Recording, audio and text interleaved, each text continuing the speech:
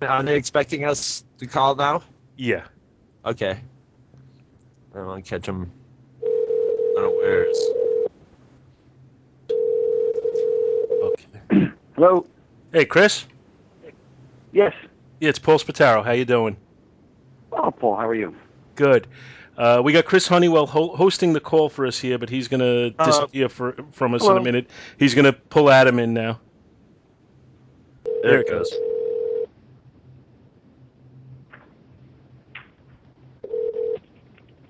Hello. Here we go. Hey, Adam. Is this Paul? Yep. And we got Hi, Paul. we got Chris on the line with us too. Adam, how are you, brother? Hello, Chris. This is the first All time right. I'm ever doing this with anybody on the phone, so you guys got to bear with me a little.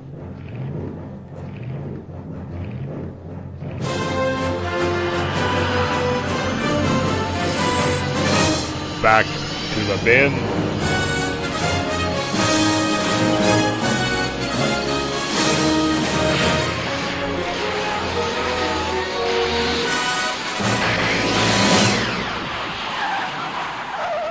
Hey, everybody, and welcome to Back to the Bins. I'm Paul Spataro, and today I am not joined by Scott Gardner. I am not joined by Bill Robinson, but of course, as always, I will have the Bill Robinson LMD here. Say hello, Bill. I don't care about embarrassing myself.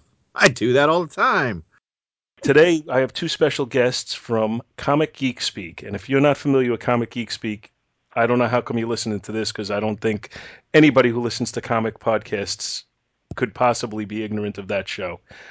Personally, I think that is the first comic podcast that I ever listened to, and it's got to be 7 years ago. And today I have with me Adam Murdo Hello, hello. and Chris Everly. Paul, thanks for having us on. I'm looking forward to it. Yeah, I'm really glad you guys were able to come on with me. Like I said, I really enjoy your show, and I've been looking forward to having a chance to just get a chance to chat with you guys. The only time, as we were talking about, the only time I've had a chance face to face is at New York Comic Con. Adam and I have met a couple of times, but things are so hectic there that it's a quick couple of minutes, and then take care. I'll see you next year. Get But carried away by the crushing current of people. yeah, at some point you're talking and you're gone. Although this year, the last 2 years or just this year that the last 2 years that Artist Is Alley is in a really good spot, and this year they had you guys in Artist Alley. that where you were last year? Yes. Yeah. Well, yeah. Oh, well, yeah, yeah. This past year we were in Artist Alley. The year before that we were to the far, I think, north end of the building. I remember seeing you there, Paul, Yeah, and then you came to see us in Artist Alley this year. yes, yes, and in Artist Alley it's got to be just so much more comfortable because there's not that same torrent of people. Uh, although I guess if you're behind the counter, it's still not quite as crazy. But Artist Alley just seems, Yeah. even the lack of people just makes the temperature more comfortable. Mm-hmm. And when you walk away from your own booth, I would imagine there's more things that you're interested in that area anyway. Absolutely. That Well, feels more like a genuine looking forward. Comic-Con. I'm sorry. I'm not looking forward to Mensa this year because it's my first year as like an official geek, so I'm really going to be honored to be part of the CGS display. So Yeah, well, looking forward to that. let me start with you, Chris. Uh, I don't know how people listening. I don't know how well they're going to know everything, but you own Wild Pig Comics, right? Yep. I owned Wild Pig Comics back in 1999, and we've gone through various trials and tribulations, had different locations. Our first store was destroyed in a flood. Um, we temporarily closed in 2010 and switched over to doing comic conventions under the Wild Pig name, and we reopened in 2012. And this year we're celebrating our 15th year as a retailer. And I've known the CGS guys since like 2006, and they've become near and dear friends of mine over the years. And I've made many contributions to the show over the years, and I was honored to be made near the end of last year. Yeah, So I've been living. I'm sorry. Go ahead. Go ahead, sorry. I was going to No, say I've been I've living. enjoyed your contribution to the show when you were just a guest on it, and then it was a loss for you guys to lose Pants from the show as a regular, but then adding you on as a regular, it's almost a wash. I appreciate that, but Pants to me is deeply missed. Well, it's I'm not the always sad same. that Pants isn't there. It's not the same. I'm not. But, It's a different personality. It's a different person, and all things considered equal, I don't know if you want it to be exactly the same. You're not there to be an imitation of him. You're your own person, and you bring your own personality to the show, your own knowledge and everything. And I think you lost an asset on the show, and you gained an asset. It's not the same, but it's it becomes a wash in its own way. That's very kind. I appreciate that. I've been living and reading comics since I could read, as a child, and being part of the show it's really like before I realized it was a dream come true. Before I even knew about podcasting, I really found my place with guys I love and respect, where we can all just talk about this hobby that we love so passionately. So it's a real honor and a delight to be part of that. Yeah, sometimes we talk about podcasting in general, and I find that the biggest key, more than knowledge, more than being well spoken, more than anything else, is passion. If you have passion for the subject matter, it comes through and it becomes entertaining for people to listen to. And if it's a subject that you're lukewarm about, nobody's going to ever want to listen to it. I don't care how well spoken you are. You're here, sir. I concur wholeheartedly. And then my friend Adam, not only is he on Comic Geek Speak, but he occasionally, and I put that almost in quotes, occasionally does Murd's Time Bubble, which I enjoy very much, and has its own similarities to this show because it has that random comic nature of yesteryear. Any intent to do any episodes in the near future on that one, or is that kind of on hiatus?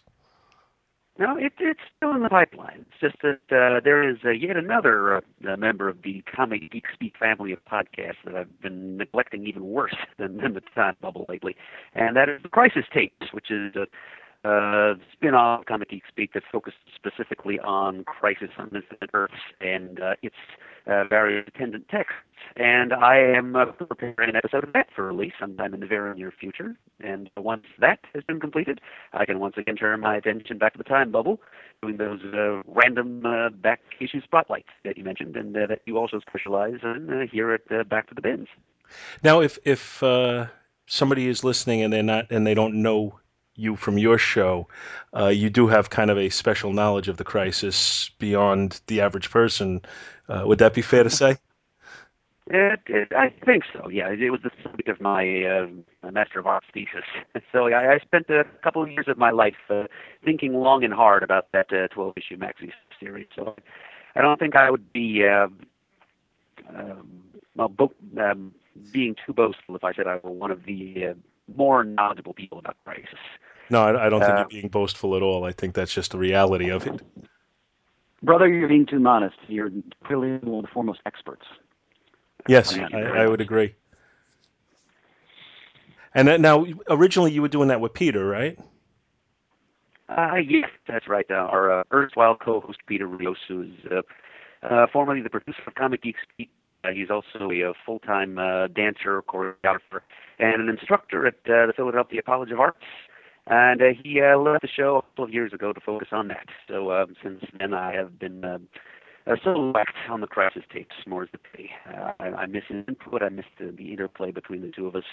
That podcast was never really meant to be a one-man operation, but it is what it is, and I'm trying to carry on as best I can without it.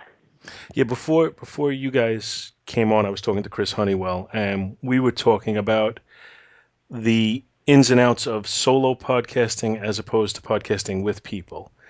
And I, for one, have tried to put together a couple of solo episodes and found them, in my own opinion, to be dismal failures, and they've never made their way onto iTunes.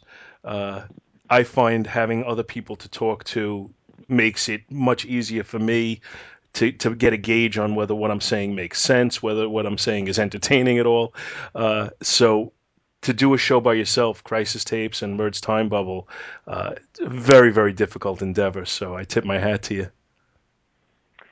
Well, thanks very much. It can be a little bit nerve-wracking. Well, as you say, it is difficult sometimes to tell whether what I'm saying is making sense or engaging in any way. But I just kind of take it on faith, and the listeners keep telling me, just babble into that microphone for as long as you want, Bird. We enjoy what you're doing, and so I have to deduce from that I'm doing something right.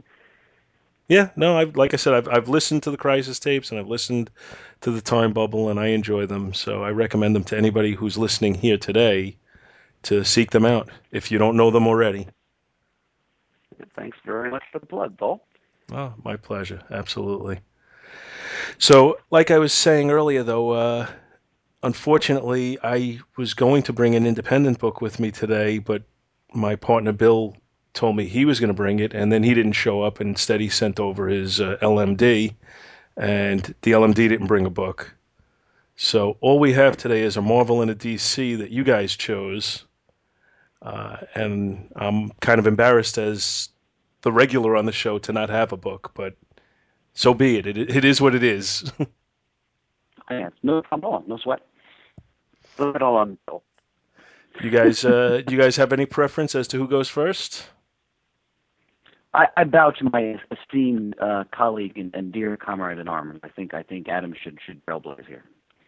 All right. I respectfully return your bow, and I guess I'll take it from there. Because, honestly, I think the comic I chose is a little less meat than the one you chose.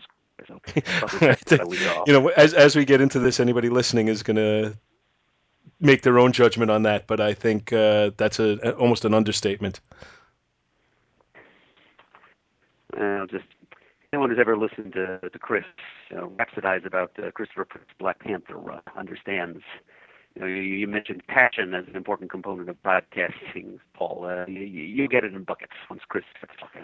I will try to moderate my enthusiasm. My kids are asleep. I don't want to wake them up, so I won't jump up and down or anything. But all right, I will bring the passion. Yes. All right. So for my DC comic selection here on Back to Bins, I had to put on my thinking cap only momentarily to decide what my selection would be. And I just thought about one of my all-time favorite DC Comics series, one that I haven't had an opportunity to talk about on Merge Time Bomb. It's kind of a Bronze Age novelty, and I am a big fan of Bronze Age novelties over here. It's the Joker solo series that DC Comics published in the lasted for only 9 issues, published on a bi-monthly basis. And I decided I would select issue number 6 of that series to talk about tonight, because it is kind of an interesting celebrity encounter in comics history here. It's the Joker meets Sherlock Holmes, kind of. It was. I decided to do that because with the season premiere of Sherlock happening just a couple of Sundays ago, and Sherlock Holmes is kind of timely. And it's. Well, I mean, I could have talked about a number of other reviews. I mean, there was the issue where Joker meets Luthor. There was the issue where, well, there was the first issue of the series, of course. But I decided to pick this one because of the interesting clash of archetypes involved. Okay, well, first of all, let me give the creative team here. It was written by the seminal bat scribe Denny O'Neil. The pencils were by 1970 DC Comics mainstay Irv Novick, with inks by Tex Blaisdell. And I'm pretty sure that the cover was drawn by Ernie Chan. I noticed there's a little EC signature at the bottom of the front cover, and I know he'd done some work on the Joker series at some point, so he seems like the logical assumption to make that he was the artist of that cover. All right, so we have Sherlock Holmes going up against the Joker. The front cover has the two of them on either side of a prison door, each of them turning the key and exclaiming, "Aha! You're my prisoner at last." And the caption reads, "Who has trapped whom in this battle between the master sleuth and the clown of crime?" That scene, of course, does not actually take place in the comic. Since this is Bronze Age DC, that happened fairly often. And inside, the story begins in a small town several hundred miles from Gotham City, where a production of a Sherlock Holmes-based play is being rehearsed.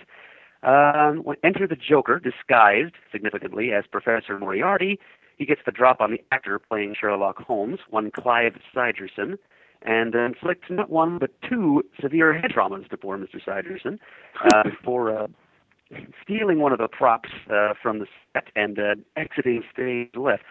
Then Clive Sigerson, recovering from these severe blows to the noggin, suddenly assumes the persona of Sherlock Holmes in a much more all-consumingly. He goes total method on Sherlock Holmes here. Actually, it's kind of ambiguous to what extent he believes himself to be Sherlock Holmes, but he's submerged himself so much in the role that the owner of the theater and the stage manager are showing signs of concern, and they dispatch a stagehand to follow him around as he sets off in pursuit of the Joker to make sure that he doesn't hurt himself somehow. And it just so happened that the stagehand's name is Watson, and Mr. Sigerson, as Sherlock Holmes, deduces on the spot, judging by his rolling gait and his rough hands, that he must have worked as a sailor at some point. And Watson admits that he used to work as a longshoreman on the Gotham docks, and his nickname was, Holmes interrupts him and says, elementary. You are Doc Watson. Not too much of a stretch, Sherlock huh? Holmes. Yeah. But what's a Joker comic without a few bad puns, you know? So, and the rest of the story is there's kind of a cat and mouse between quote-unquote Sherlock Holmes and his partner Doc Watson and the Joker and his men. See, the Joker has decided that out of the clear blue sky, on a whim,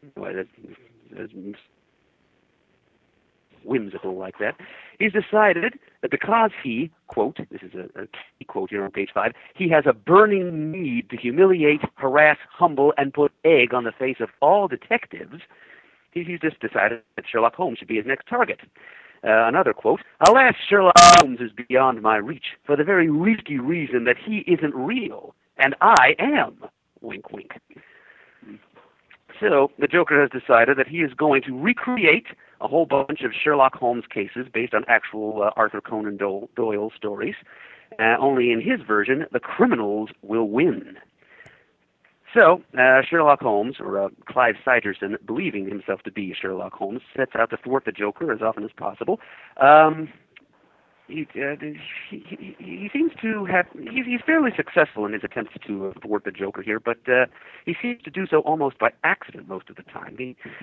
He's at every step he seems to misapprehend the Joker's true motives and the nature of the crimes that the Joker has planned based on Sherlock Holmes stories.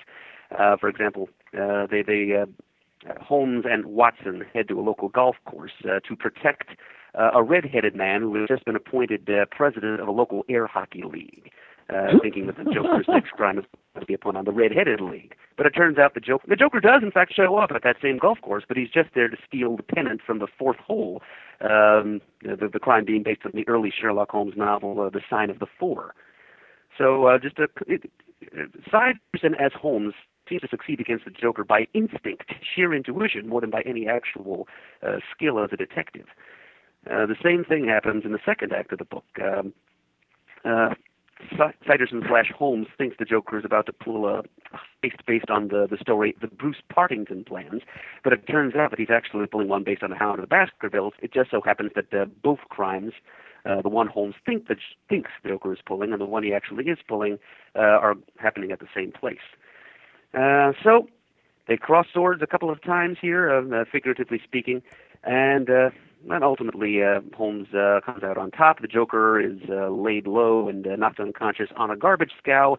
It's not an awful lot of graphic violence here. This is the mid-'70s we're talking about, and it's one of the lighter Joker yarns of the past several years, I have to say. That the Joker almost reverts to his old Silver Age personality when he was more the harmless buffoon as opposed to the homicidal maniac.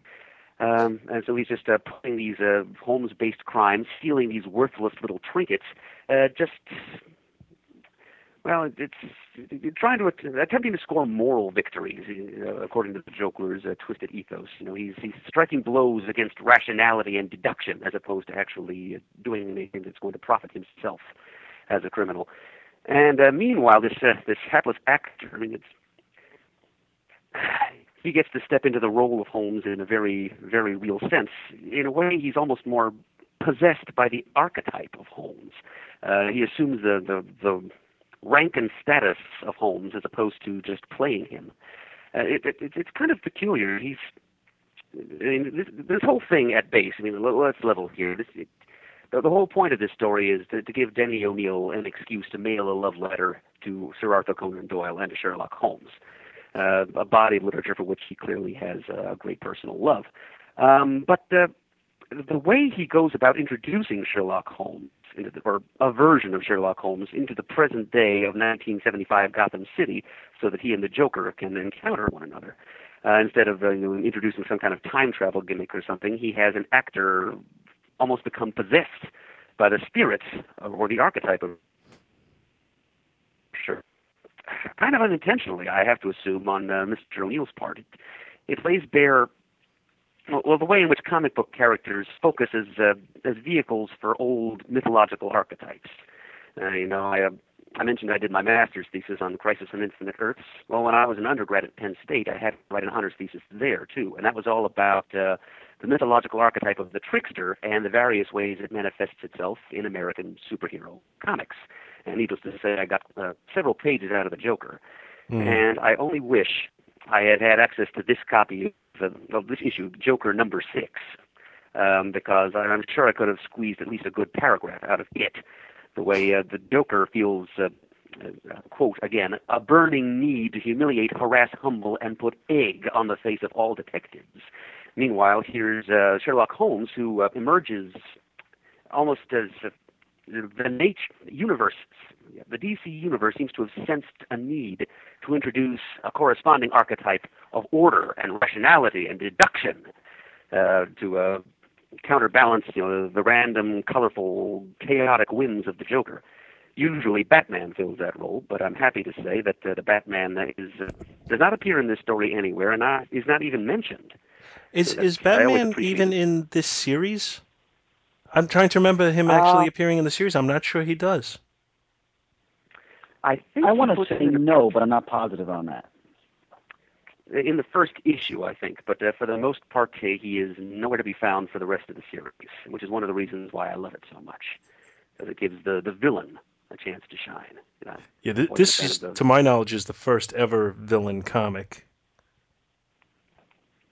It's the first ever villain protagonized solo series, yeah. And if my memory is correct, the editorial mandate on this was that he could never win. And I don't believe he ever did. Well, except when he was going that would make sense for the Bronze Age, for sure. Yeah. Well, many of the issues featured him going up against other supervillains. So I guess it was okay for him to get the upper hand in those situations. But yeah, if anytime he co-starred with an actual hero, for example, Green Arrow and Black Canary were the guest stars in issue number I'm tempted to say 4 on that, yes. Yeah. So in that case, the Joker had to take the fall. But I think if he's going up against other villains, all things, since they're both equally morally repugnant, it doesn't really matter which one comes out on top. Yeah, I know he faced Luthor in it.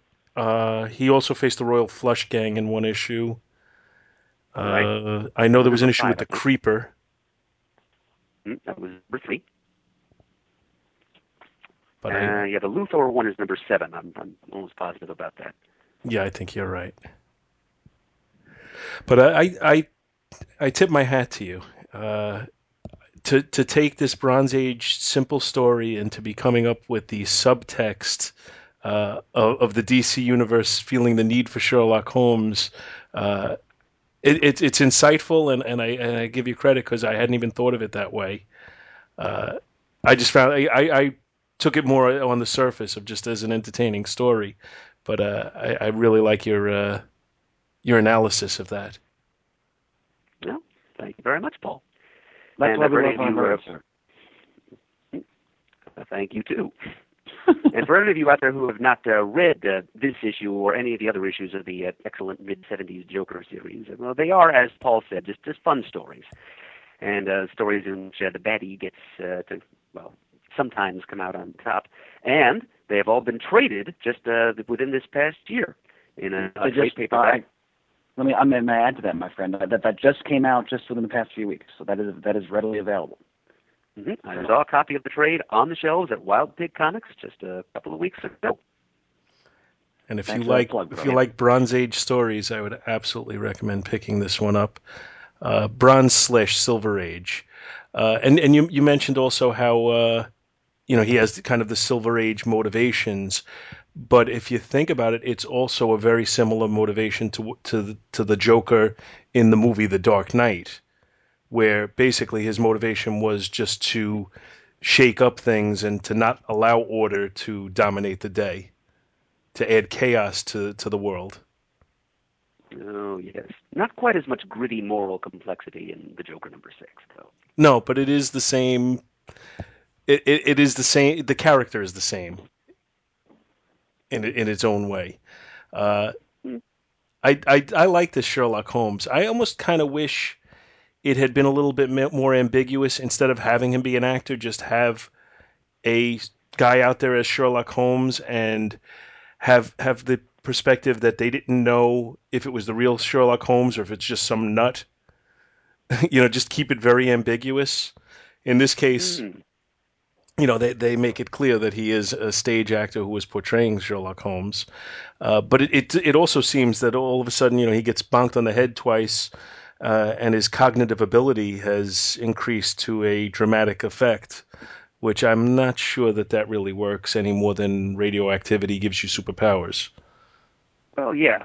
Well, that's the thing, though. But in the story, as I said, he doesn't quite deduce the Joker's motives correctly at any point. He seems to be acting more on instinct than on any real, cogitational skill.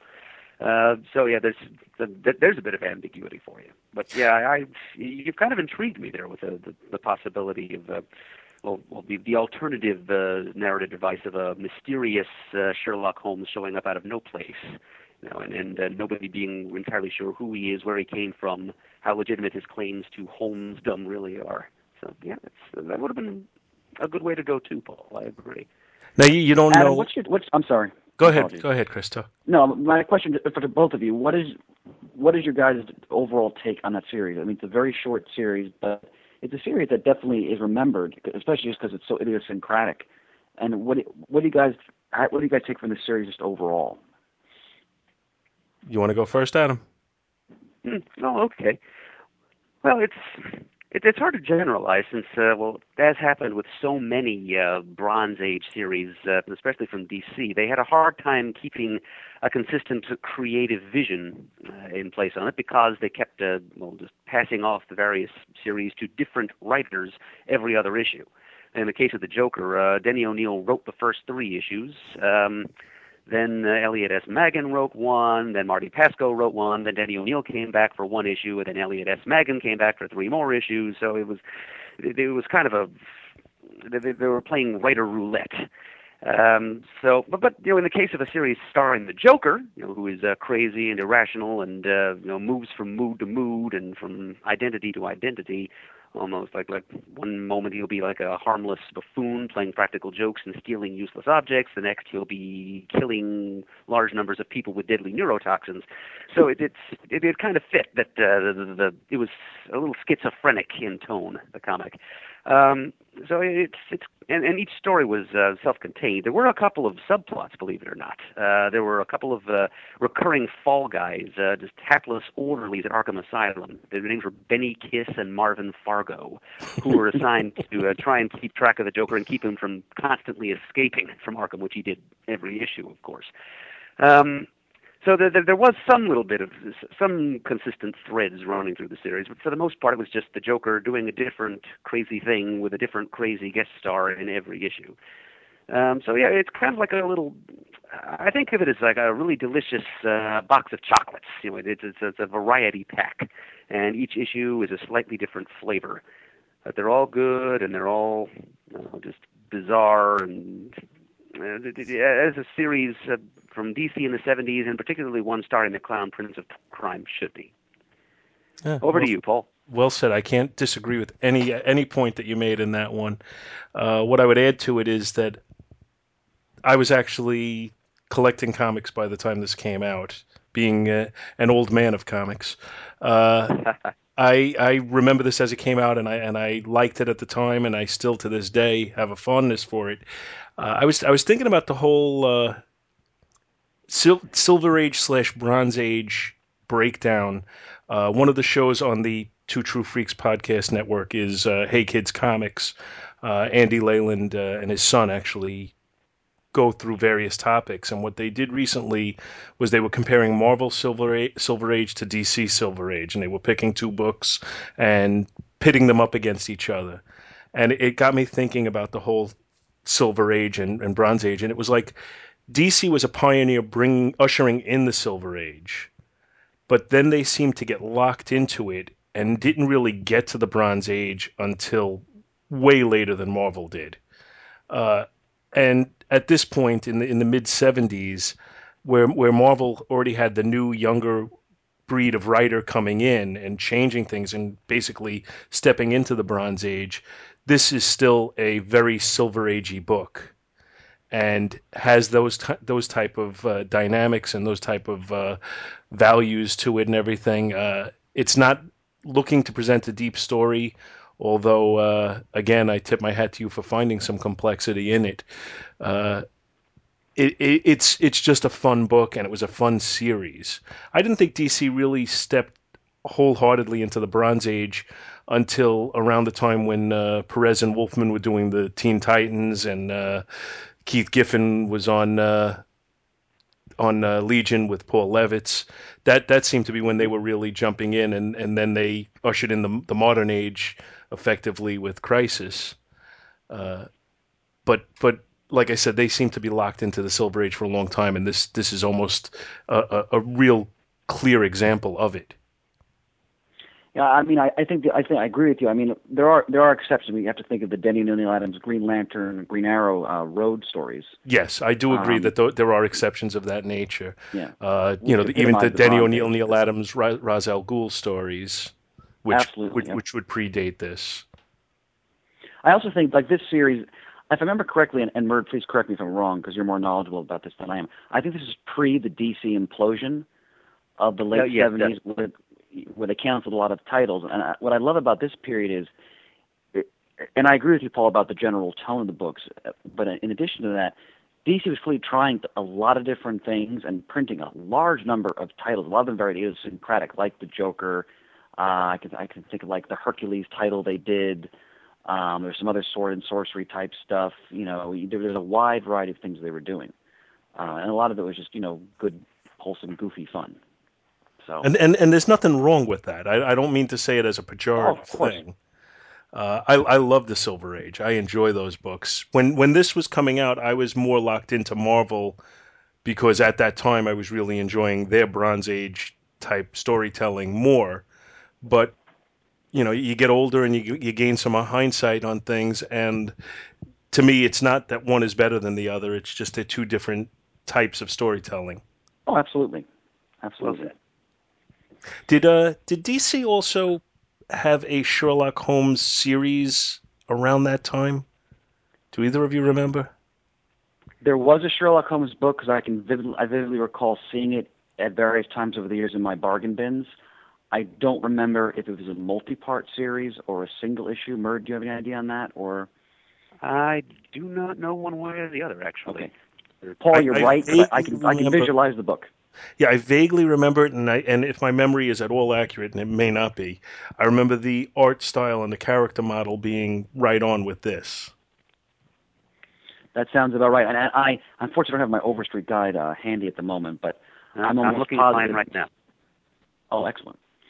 I'm almost positive I did have a book, but it was probably like many of these titles they tried that only had a very brief run, essentially, like the Joker, for example. Yeah, I'm thinking maybe 3 issues. If I'm reading this correctly, let's see, from National Periodical Publications, a.k.a. DC, they published 1 issue of a Sherlock Holmes series. Also see the Joker, there's a cross-reference there, September-October 1975, which is actually prior to the release of this issue of the Joker I was talking about. Cruise provided the artwork, and Walt Simonson drew the cover. All right. I'd like to. Thank I would. you, I would sir. like You're to clutch to as get ever. a good look at that one, but I guess my memory is wrong in that it was. And you were right on the money. It was just one issue. I mean, they're like, like when they were doing books like Man Bat got his own book for a couple issues. I mean, they were doing a literally lot of two. titles like that. Yeah, was it two? Okay, thank you, my friend. There was a lot of titles like that, and a lot of those books today, you can find a lot of them in cheap bins, and a lot of them are worth hunting down because for the quirky nature of them and just all the different themes and motifs they were going for in these various books. Sherlock Holmes is like an example of that. So the Bronze Age is so fun because it's so diverse. Both the major companies were trying so many different things, and like you mentioned how Paul, you bring one of the Atlas books, which is Martin Goodman's, last gasp at trying to have his own comic company again, and the 70s are just so damn fun. I could talk for hours just about comic books in the 1970s. It's an invigorating time. Yeah, it's. I mean, for me, that was when I started collecting comics. That was when I totally dove in feet first. And sometimes I question whether my love of it is based purely on quality or if I get washed away with nostalgia sometimes. And I'm sure it's a little bit of both. Yeah, I would say for me, I mean, I was born in '73, and by the late '70s, my parents were buying me comics, or I was reading hand-me-down comics from cousins and so forth. And some of those stories because I go back because I have a treasured pile of books that I got when I was a kid. Some of them still hold up, and some of them you just go, my God, this is terrible, but you still love it because it's part of your childhood. So there's definitely that combination. Now we've taken recently. It's a new twist on the show, which we just added in, where we're actually giving a letter grade to the books we bring. With C being an average comic book, it's a decent read but nothing special, and then B or A being above that, and D and F being below that. So we normally defer to the person who brought the book to give his grading first. If you're up for it, Adam. Oh, naturally. Well, if I'm being objective, I'd probably give it like an A- B+. Okay, I was thinking. Being a little bit more harsh than you. I was thinking C plus B, and I'm thinking the art is good, the storytelling is good, but there's nothing out of the ordinary about it. And I'm basically looking at it as being a C, an average book as far as the artwork goes. But I think the story is just so damn fun that it pulls it up to a B. And I must confess, I did read this book, but not recently, so I was not able to give it a grade, honestly. I apologize for that. I read That's okay. many, many years ago, so I have a dim memory of it. But And either of you have anything more on this, or should we shift over to our Marvel book? Okay, I guess we're going to Marvel. That's you, Chris. Adam, no last call on the Joker. You're good. Well, I'm just debating whether I should. I didn't really say much about the artwork since you brought that up, Paul. As I mentioned, it's drawn by Irv Novick, who was kind of a DC bullpenner in the '70s. I think he drew a bunch of issues of Justice League. I think that's what I associate his name with. He drew most of the issues of this series, not all, but most. I think Jose Luis Garcia Lopez took a hand at some point. Praise be his name. Please go on. I'm sorry, I missed the sound blanked out a little bit a minute ago. But whenever Jose Garcia Lopez is mentioned, it has to be followed with "Praise be his name." Okay. Praise be. Okay, when in Rome, praise be. It's just a convention that we follow here. Yeah, I like to respect local customs. I just like the way that Novick draws the Joker. That impossibly elongated face, that really long, pointy chin, sharp enough to slice a ham with. Really bespeaks the '70s, and he's trying to ape to some extent the Neil Adams school of figure drawing and of evocation of atmosphere. But of course he's telling what is arguably a fairly silly story too. So we don't lose the humor. And I also I'm just a big fan of the Cutter logo that they designed for the Joker series. The Joker, big swirly lettering, the Joker's head inside the O, and the four card suits, heart, club, diamond, spade inside the letters. Just makes me think of just guilty pleasure fun every time I see it.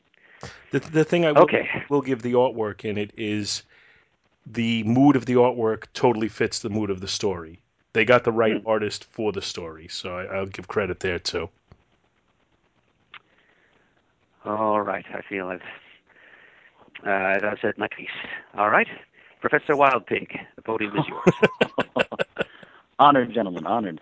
I must admit, I've been looking forward to this all week because as Adam mentioned, we haven't done a dedicated episode of the Black Panther on CGS, but that is coming down the pike at some point.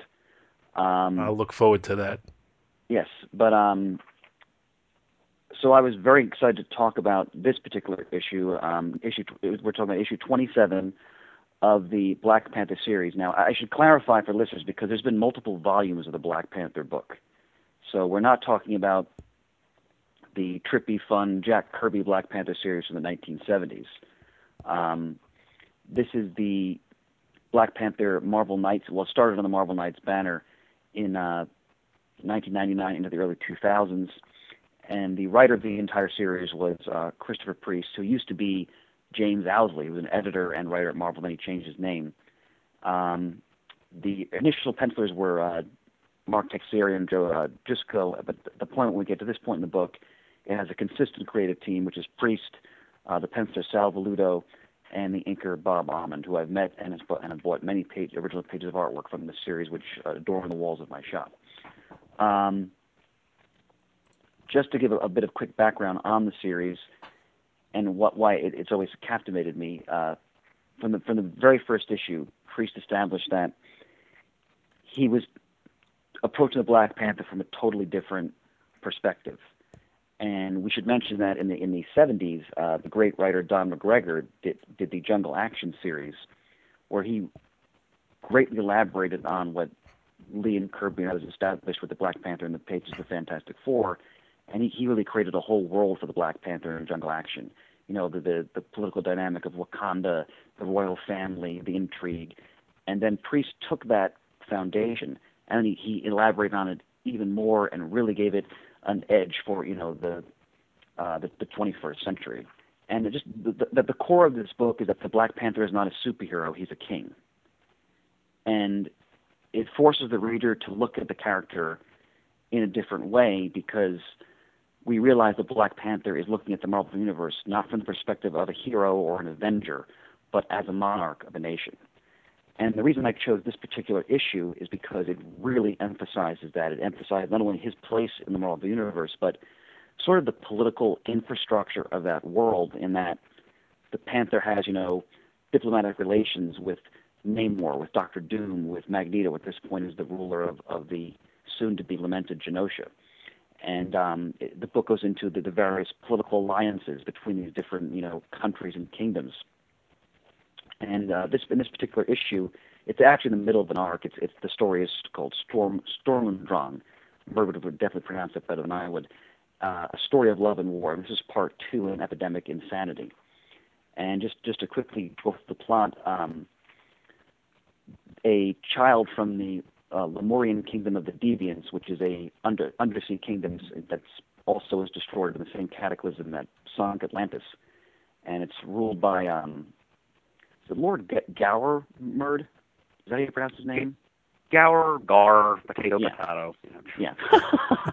Who's often locked in sort of political struggle with Warlord Crow. These are characters who've been around a while, and a deviant child with the mother has fled to Wakanda seeking asylum, and the deviants want this child back, and the Panther senses that if he does that, the child will be killed, and this basically sparks an international incident, which squares off Wakanda and its formidable high-tech military against the deviants, and it drags in the interests of Namor the Submariner, of Latveria, Doctor Doom, Magneto, and what makes this particular issue and this whole series so riveting is that it looks at the Marvel Universe in a different way that I think up to this point really hadn't been done.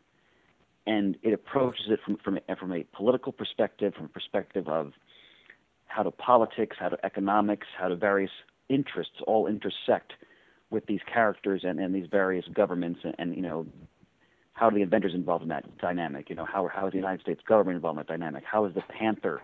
How does he navigate, between all these different players? And the book also emphasizes in this particular issue the struggle of trying to be the monarch of this nation and trying to uphold, because remember, the Black Panther is also a religious figure. He's like the symbol, the spiritual symbol of Wakanda, kind of like the way the Japanese emperor was viewed, World War II, as like this living, symbolic, spiritual vessel of the nation. And they really emphasize that. And this issue, I think, is also very important because they bring in the previous issue, Storm. And Priest, sort of retconning, explains that Storm and Ororo Monroe and T'Challa, the Black Panther, knew each other as children. And in a way, they were almost kind of betrothed to each other. And in a previous issue of the X-Men, around this time, the Black Panther's agents call Ororo to come to Wakanda, which he does immediately. And the story explores, their dynamic, which is new to readers. But Priest is such a great writer that he makes you believe very quickly that there is a long-standing, not necessarily relationship, but a bond between these two characters. And there's a particular page, which I'm sure you're both familiar with if you've recently read the issue, where most of the page is no words. The art is amazing, and it's the Panther and Ororo embracing and kissing. And then at the very end, he whispers to her, and he admits that he's afraid, that he's a human being. And then the Panther's former lover, Monica, who's from the Jungle Action series, she kind of sees it, from the background. And the pacing in this book, it captures both this personal drama of T'Challa trying to hold on to his humanity, and Storm is warning him, don't become like Magneto, don't let yourself be consumed by your burdens. And then Priest is balancing that with this international intrigue that's going on between Wakanda, the Deviants, Atlantis, Latveria. In the hands of a lesser writer, this whole thing would implode and it would not work. But in the hands of Priest, who I think is one of the most overlooked, underrated writers in modern comics scripting, I don't think it really gets better than this. If you're talking about superhero comics, you're talking about Marvel comics, this is cream of the crop, especially because Priest, unlike lesser writers, he brings in all the Panther's history, the Marvel history. He doesn't change anything. He simply uses it as a foundation, then takes it in a different direction that you weren't necessarily expecting. So if you're a lover of Marvel history, this is a series that you have to read because it's so rich in referring to all of that and the relationship the Panther has with the Fantastic Four, with Captain America, with the Avengers, with these other monarchs like Namor or Doctor Doom. It's a masterful issue. Granted, if you haven't read the whole series, you kind of plunge in the middle of the story when you read it, but I think his writing is so effective that you get a sense pretty quickly of what's going on here. I've prattled on enough there, gentlemen. I'll allow you to interject. I couldn't agree with you more. I have always found the Black Panther to be kind of a fascinating character, and sadly, I haven't read everything. And it's not that he's got such a huge body of work that I can't read it all. I need to sit down and pull some of those issues and read some more, particularly this series. Having sat and read this issue in preparation for today, I feel like I've been missing out on something. And this is one where we jumped in the middle. You picked Right. Chapter 2. So it's already going on when I jumped in, but I didn't feel lost, even though the story was exceptionally complex as far as the political ramifications of what was going on and the motivations of the respective characters and how they interact and all. But I still felt that it was written very, very well to keep me kind of moving along with the story and not feeling that I'm getting lost and wiped away by it. I think you pretty much hit it on the money. Like I said, I've always found the character to be fascinating because I always enjoyed the fact that they made Wakanda a traditional, if not stereotypical, African nation, and stereotypical not necessarily in a good way, but balanced that by having them be more scientifically advanced than the rest of the world. And that goes back to his first appearance in Fantastic Four in issues Yes, 52 and 53, where Lee and Kirby established that. And you're right, they had a lot of the stereotypical motifs, but it was also this high-tech kingdom that had never been conquered, never enslaved, and was, and Priest elaborates on this, that is also, it's a world power. So I couldn't agree more. Please, I'm sorry, I didn't mean to interject. no, not at all. That's the whole idea of the show. We do interject when we have ideas that come to us. But yeah, it's almost like they're a reluctant world power. They have the ability possibly to be the world power, but they would rather just live in seclusion and be on their own and not interact with the rest of the world if they can. And that's why their motifs and styles are kind of outdated. But again, their technology is so advanced that they could kind of pretty much do what they want. You And also have to remember, because they have the vibranium mountain there, so they're always conscious about protecting that, so that technology doesn't fall in the hands of other countries. yes, absolutely, and that's the whole origin of Claw, which they even touched on in this issue. Exactly. Yep. Like I said, I've always found the character to be fascinating, and I thought this story was terrific. And now I'm going to have to read the rest of it because it really pulled me in, and it also uh, did a good job for Marvel Comics because it also made me more interested in reading what was going on in Namor's series at the time.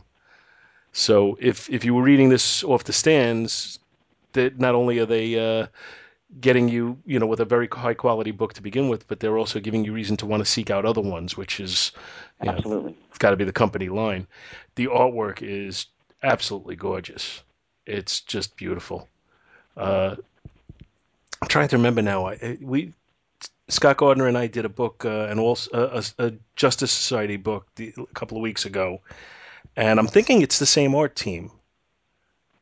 And we were raving about how beautiful. Velluto and Almond. Yeah. Yeah. We were raving about it. Yeah, I don't know if Sal Velluto still works. I haven't seen him do anything lately.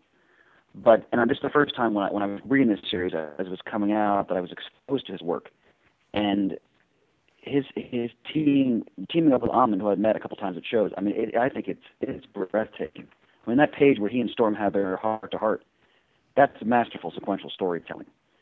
And most of it, there's no dialogue, and that's not easy to do. So Yeah, definitely. I I almost sense like it's not a copy of, but in its own way, it reminds me a lot of George Perez's artwork. It's not that it I mirrors it, can see that, sure. but the storytelling ability and just some of the line work, even though it doesn't look, like you'd never mistake it for Perez, but it has a similar quality to it in its own way. I don't know if that makes total sense as I say it, but No, that's, I would agree with that. I would agree with that. but I just like I said, I thank you for picking this book because I had never read it and I really really enjoyed reading it. Sir, I'm thrilled to hear that. Another convert. Excellent. It's not so much a convert because, as I said, I always have had a certain affinity for the Black Panther character. I've always enjoyed his character, and it's just a matter of I had never gotten to this one, and you came over and you just placed it down in my lap for me, and I appreciate it. Of course, and the one thing I'll say to you going forward is, unfortunately, Marvel only traded the first two arcs of this series, and in their continuity now, this series doesn't exist anymore. They totally wiped that out of continuity. So that's the sad part. The positive part is the back issues are cheap, and you can find them. I mean, I have a whole run of them in my bins. I always make sure I have the series intact in my 50-cent bins. Really? So you'll be able to hunt them down. But it's a shame that they've not. I don't think they've given this series its due, or I think it's the critical recognition that it really deserved. Well, if you have it in your store in your 50-cent bins, if I make it to your store as I hope to, I will be pulling an entire run of it and purchasing it from you. Most of them are there, sir. Well, Now, that's I do have a few holes in my own run that need to be filled too. You didn't need to convert me to this series, Chris, because I was already among the Oh, yeah. choir. But I hadn't gotten to issue number 27 yet because I'm missing a couple of issues earlier than that, and I do later than their publication date. So I had never actually read this issue before. As you said, it does put us down right in the middle of a storyline, but well, thanks to the running exposition, the first-person monologue of Everett K. Ross, whitest white man in the world, we were caught up pretty nicely. And, I definitely feel several of the things you were saying about Priest's work here, Chris. He's got an excellent ear for characterization. I love the interplay between the monarchs of the Marvel Universe here, Doom, Namor, and T'Challa. And I'm sorry that we don't get to hear Magneto chime in, too, in this issue, though I understand he will show up in issue number 28. Yes. And they're characterized perfectly, and its characterization informed by solid knowledge of Marvel history, which is another point that you made, Chris, and Priest is certainly demonstrating his command of that. I mean, he's making reference to things like Lord Gower's failed anti-mind scheme from John Ostrander's Heroes for Hire series in the late 90s. Yep. Namor drops a mention of the last time Wakanda and Atlantis nearly came to blows in The Defenders in the early 80s. Yep. Priest actually uses Vibraxis, the sonically powered Wakandan youth from the Fantastic Force. One of, in this reviewer's humble estimation, the worst superhero team series Marvel has ever published. But Priest, he sees the Wakandan connection, and Priest, showing his dedication to the full utilization of the Panther's history, even finds a way to make him work in this book. And he doesn't get any lines of dialogue in this particular issue, but I'm all the more curious to see what Priest does with him elsewhere. So, yes, there's some great stuff going on here. Chris, could you answer a question for me? I'll try. This Queen Divine Justice character, can you give us some background on her? I'm pretty sure she is a Priest creation. Yes, she is, and I love the voice that he gives her. She is a character who turns out to be, if I remember correctly, it's been a while, but she is linked to like the Wakandan royal house, and she was living in an urban center. I want to say New York City, but don't quote me on that. I have to go back to that particular issue. And through various circumstances, she's brought back to Wakanda, and because as you probably noted, at one point Storm says she basically says she calls her princess, and then she says, and she says, why do you keep calling me? She says, if you do not know, that it's not my place to tell you. Right. So she's a character who's going to appear throughout the rest of the series. And what's great about her character, and Ross serves the same function, and Ross is a brilliant conception as far as I'm concerned. They are basically us being thrust into this incredible world, and they're our voice, the reader. They're speaking for us and reacting as we would with all these wacky things. I mean, if you read the first issue of Black Panther, it starts with Ross saying, I have no pants. There's because Priest used the devil took them. That's right. I think it was Mephisto, if I remember correctly. And but Priest says the devil took my pants. Right, that's right. Thank you, sir. And Priest, of course, uses humor, and often very dark, acerbic humor throughout this series. And Ross serves, because the Black Panther often plays a very straight character, in that he is deep, he's brooding, he's deeply ingrained with the notion that I am a king and I am responsible for this nation. And Ross, and Storm even mentions to him, you're not going to be like Magneto because you have Ross. And I don't think the book would work as well if Ross wasn't in it. And he's in the whole series. So it's. Let me answer your question, sir. I got a very simple question for you. At the very first panel, they make mention of Deviant Lemuria being known as the City of Toads. Is that any way linked to the Kirby frogs from his series? I think Adam would be better versed in answer that question. I mean, I would say no, but Adam, what do you think? Kirby frogs? Do you remember that issue Incredible Hulk, the Silver Age, the Toadmen. Oh, No, the no, no, no. Toadmen. That's Oh, actually not no. what I'm thinking of. In the Oh, I'm sorry. Black Panther series from the early '70s that Kirby did, or actually from the mid Oh, the '70s, Kirby's. Okay. he had those Okay. transporting, like the frogs that he could use to transport to places. And I don't know why, but I was thinking maybe they came from Lemuria, but I'm not sure. I don't think so, but all I'll say there is, Paul, strap in, because Priest is so brilliant in this series. Later on in the series, he actually takes the Kirby concepts and he folds them into his series. And that like that Toad you're talking about will show up. Because the thing about the Kirby series was that's when Kirby returned to Marvel in the late '70s, and they let him write and edit his own books. And that's when he did the Eternals. That's when he did his run on Captain America and the Falcon, for example. Mm-hmm. Devil Dinosaur. And Oh, yeah, Devil Dinosaur. he basically he ignored all continuity when he was writing his book. So his Black Panther series is trippy fun, but it's not really rooted in any Marvel continuity. Priest will take, like Adam was acknowledging before about Vibraxis, Priest will take the Kirby continuity. So you'll see. Yeah, well, that's the thing about all of Kirby's solo work is I always found it to be enormously fun, enormously imaginative, but almost without any editorial constraints. Uh, so it while it was tremendous conceptually, sometimes he just would go totally off the board, and he'd And need that's somebody to and reel him back in once in a while.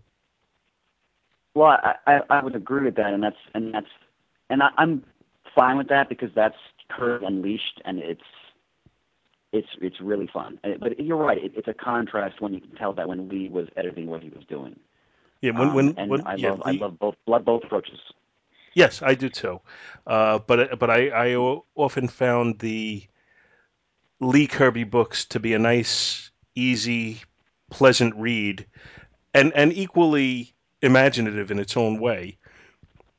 Whereas the Kirby books sometimes were almost a challenge to read because he would just go so far afield with some of his concepts that you had to actually sit down and think about it just to kind of figure out what the heck he was trying to tell you.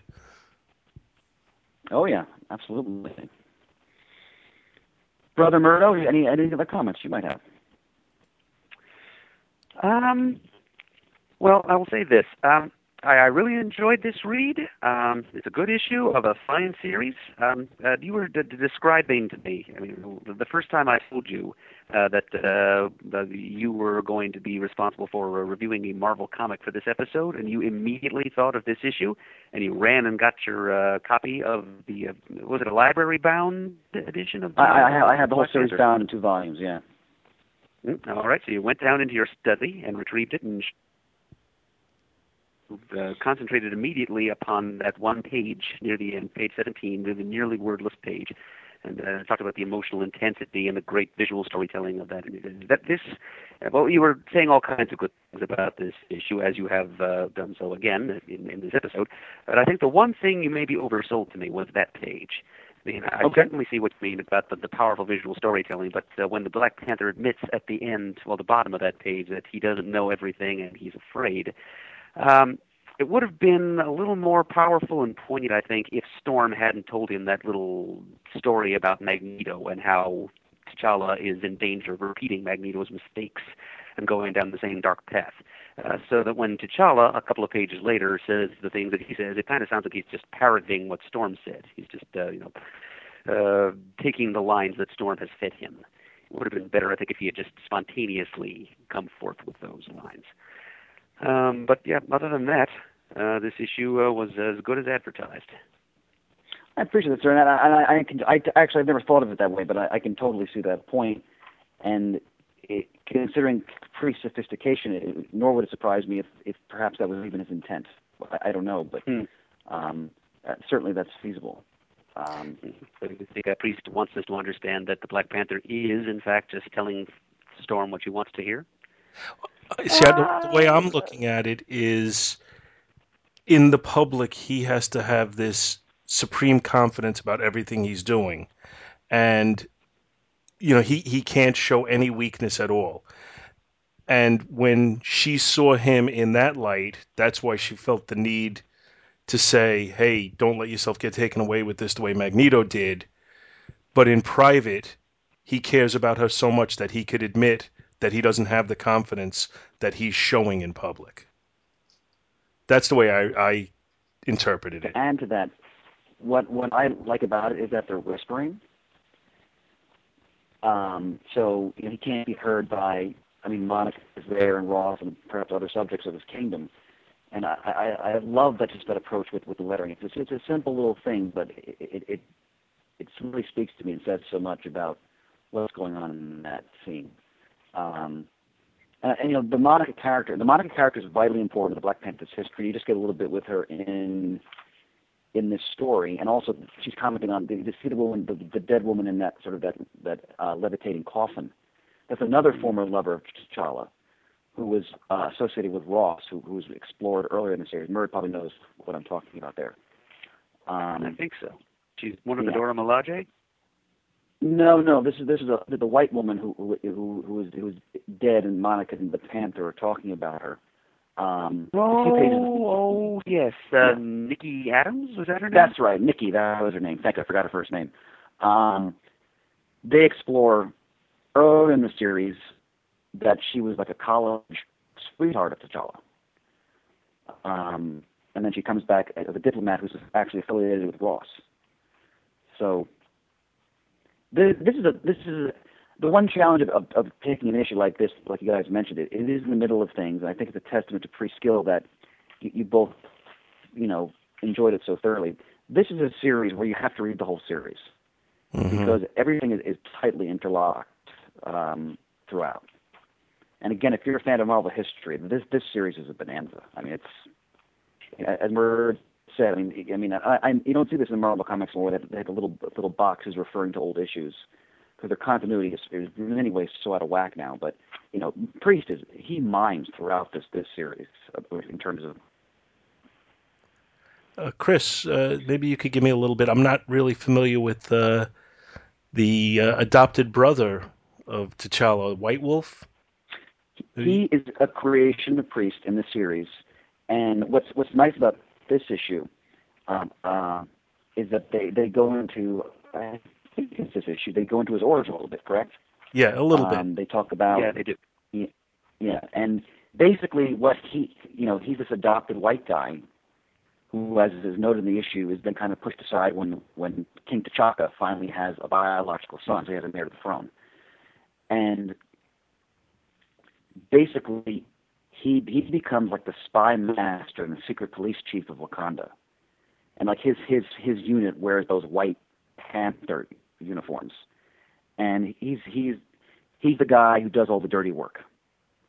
Mm-hmm. And he's totally dedicated to protecting Wakanda, but he's dedicated to in that way like, a secret policeman is. Like he will go to any lengths, including even perhaps setting up, as we can see in this issue, his own stepbrother to protect Wakanda's interests as he sees them. And he's a major character throughout the whole title. Has he survived beyond the title? So, no, because this whole title has been wiped out. So everything, the only part of this title that survives is when they ended this series, and they then Priest ended a book called Crew, which is kind of a sequel to it, and then they relaunched the Black Panther and they gave it. This was Marvel was flirting with entertainment writers, and they brought in a writer named Reginald Hudlin. Yeah, well, that was later. And he wrote yes, it was after this series, and he wrote what I thought was a very flat, dull interpretation of the Panther. This series doesn't exist anymore. Now, they had Ross in it, but go ahead. I'm sorry. I was going to say Hudlin's series I thought started out well and then just kind of drifted off. It seemed to lose its focus as it went on. To me, he didn't. Coming on the heels of this, I felt like I was going from again reading a master's work to reading the work of someone like a pretender. It fell flat very quickly for me. And granted, I'm I'm biased in that sense, but I just felt he didn't give the Panther any kind of distinctive voice. I felt it was very just kind of ho-hum Black Panther. And the only thing that he kept was, and they continued to pursue this because he later married Storm in the Marvel Universe. That's all based on what Priest established here, but, you know, these stories, if you're a continuity buff, these stories don't exist anymore in that sense. Yeah, see, I had heard, read rumors in the fan press around the time that Hudlin's series started, which would be around 2005 or 6, I guess, that it would invalidate much of Priest's run, and so I refused to support it for that reason. Yeah, I read the first issue, which John Romita Jr. penciled. It was okay, but then by the time I got to issue 2, I was like, oh, this is junk. You know, this is. So what I would say about that series is I think he was more focused on Wakanda than he was on the Panther himself. It didn't. I'll have to bow to you there because I didn't read enough of it to even have. I only stuck with it for maybe 2 or 3 issues, and I was just totally turned off by it. Right. I can understand that, and now that I'm being exposed to this, I can understand it even more. But it seemed like he was trying to create the mythology of the, we've never been defeated, and which was a heavy emphasis in the first issue. Yeah. Yeah, like that seemed to be more his focus than actually giving the Panther any depth. I mean, when you look at the use of the Black Panther and Jonathan Hickman's New Avengers, I think that's very much rooted in Priest's interpretation of the Black Panther, and I really am enjoying how he's writing the Panther there. We also, as I mentioned before, if you're into the Black Panther, you have to read the Jungle Action stories. Marvel has collected them in a Marvel Masterworks hardcover, which is still available, and it's the whole Jungle Action run. And Priest really uses that Jungle Action. I mean, Don McGregor was a really good. I mean, he's still active, but he's a really good writer, and his '70s work was very sophisticated for the time. And the Jungle Action story, I read for the first time, maybe 2 or 3 years ago. It's the foundation for everything Priest does. And if I remember correctly, that was the art on that was Rich Buckler, wasn't it? He did some of the art for it. Some of it was the artist Billy Graham, who unfortunately has passed away, who was an early African American artist in comics in the Bronze Age, who was a close friend of McGregor's. So I met Don McGregor at the New York Comic Con a few years ago, and it was a thrill for me because I talked to him at length about Jungle Action, and he talked a bit about his relationship with Billy Graham. Again, I'm talking about the televangelist and talking about the comic book artist here. And that series, what I would recommend to anyone who wants to read the Black Panther, you read the early Kirby appearance in Fantastic Four, you read Jungle Action, and then you read this.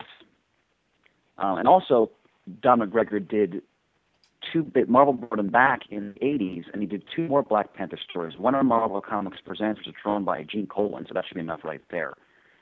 And then he did a mini-series. I just forgot the name of it. I have it. It's like a prestige form. I have it downstairs in my library, where I think it's called Wars. Him like in his relationship with Monica, and it goes and Priest refers to all these stories in this series. So he refers to the entire continuity. And he brings it all together, which is I think what makes the series frankly amazing, because he really pulls off something incredible here. Considering all that he was playing with from the Marvel Universe and from the Black Panther's own history. And like you say, he didn't get me all passionate now, Paul. I'm anything. just going on and on here.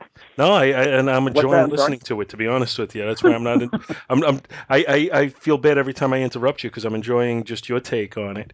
But he, like you say, he didn't retcon it. He just used it, which is novel because so many people feel the need to retcon. I agree. Brother Murdo, any other thoughts on this? I don't believe so. All right. Chris, you want to give us a grade? Oh, it's an A. I kind of thought you might go there. Yeah. Having only read this issue of the run, I'm backing you up, and I think it's an A as well. Even without having read the story leading up to it or where it goes to.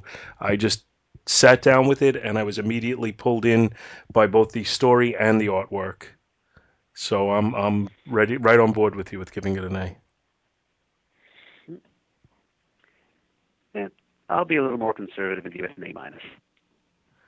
You're More than fair, you're my a harsh friend, more grader. than fair. Yeah, except when we're talking about the Joker. I'm glad you guys really enjoyed it. This is the series that this is my favorite. I mean, this is my favorite Marvel series. That's Beginning has an end. that speaks volumes. Yeah. And knowing, having listened to you on CGS and knowing, your love of Marvel in general, to say that this is your favorite of all of it, like I said, it speaks volumes. I appreciate that, sir. I got to thank you guys very, very much for coming on with me. As a regular listener of your show, and somebody who enjoys listening to your show very much, it almost made me feel like I was on your show instead of the other way around, having you two guys on here. And I enjoyed that feeling, and I enjoyed the conversation. Oh, Paul, thanks for having us on. I'm always humbled and honored to have an opportunity to talk about the comic book medium like this with people who are just as invested in it, emotionally as I am, and it's always a treat. The honor is all ours, Paul. Thank you very much for giving us this additional forum to chat. Like I said, thank you for coming on, and I'm hoping you guys enjoyed it as much as I did, and maybe Absolutely. somewhere down the road in a little while we'll do it again. Sir, I'd be happy. I like that. In the I love your whole format, just talking back issues. I love that. So. Yeah, it's I personally, and it's not unique to me, but I personally just don't enjoy the new stuff that's coming out to the extent that I enjoy the old stuff. It's not that I don't like the new stuff.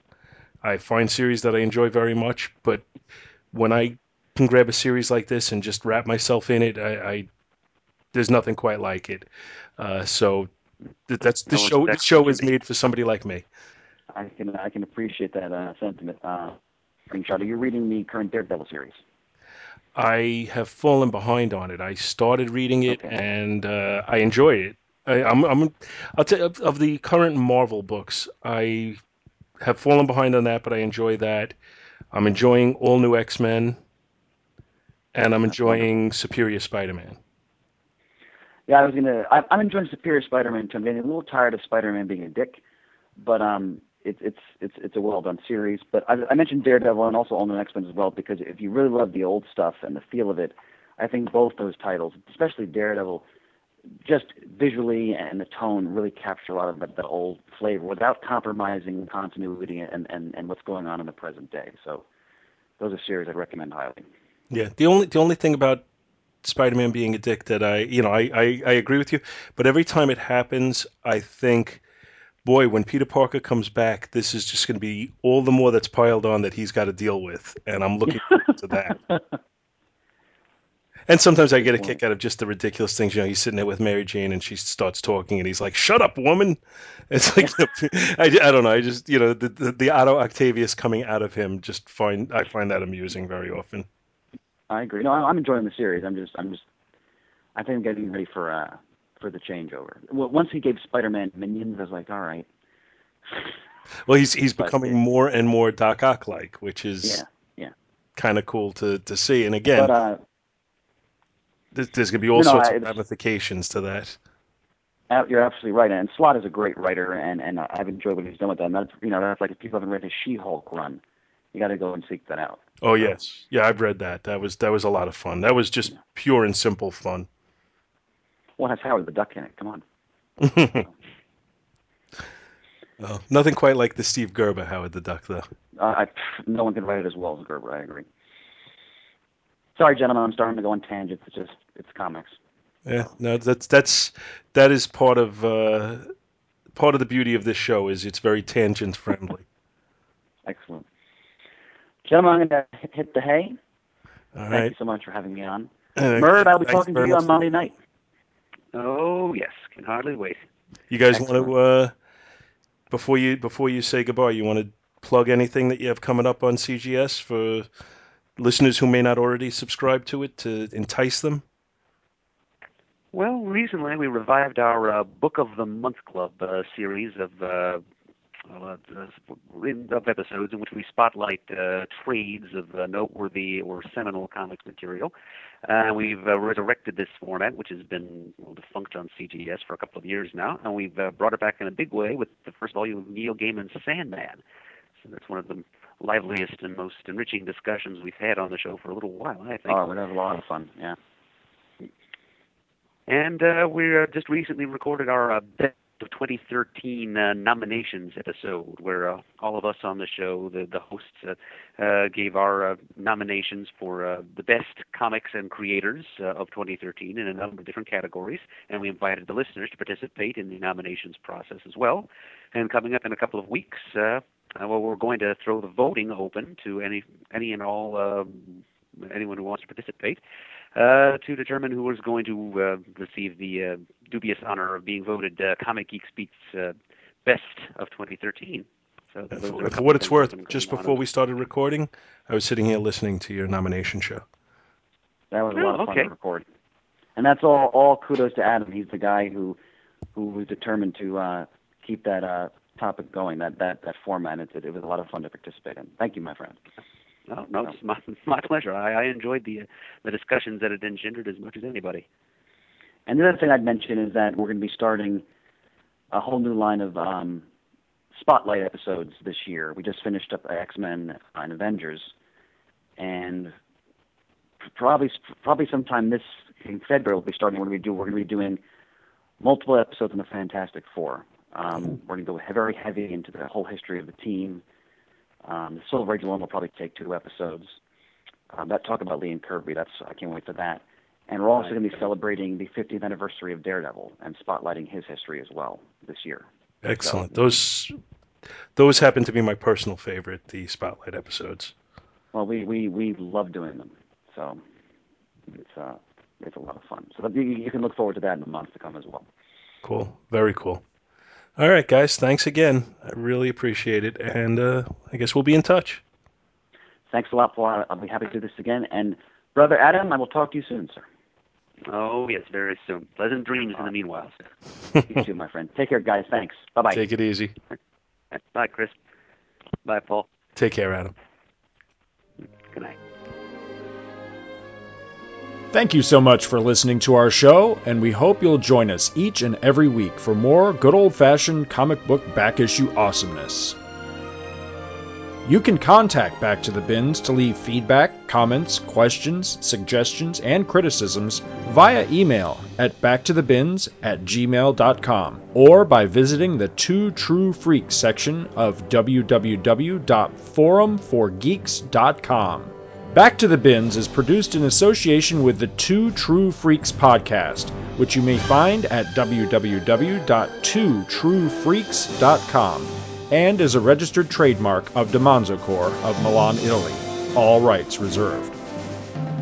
Back to the Bins is a proud member of both the League of Comic Book Podcasts, which you may find at comicbooknoise.com/league, and also the Comics Podcast Network, which you may find at comicspodcasts.com. Take a moment to stop by their respective sites and support their other fine podcasts, won't you? Thanks, and we'll see you next week.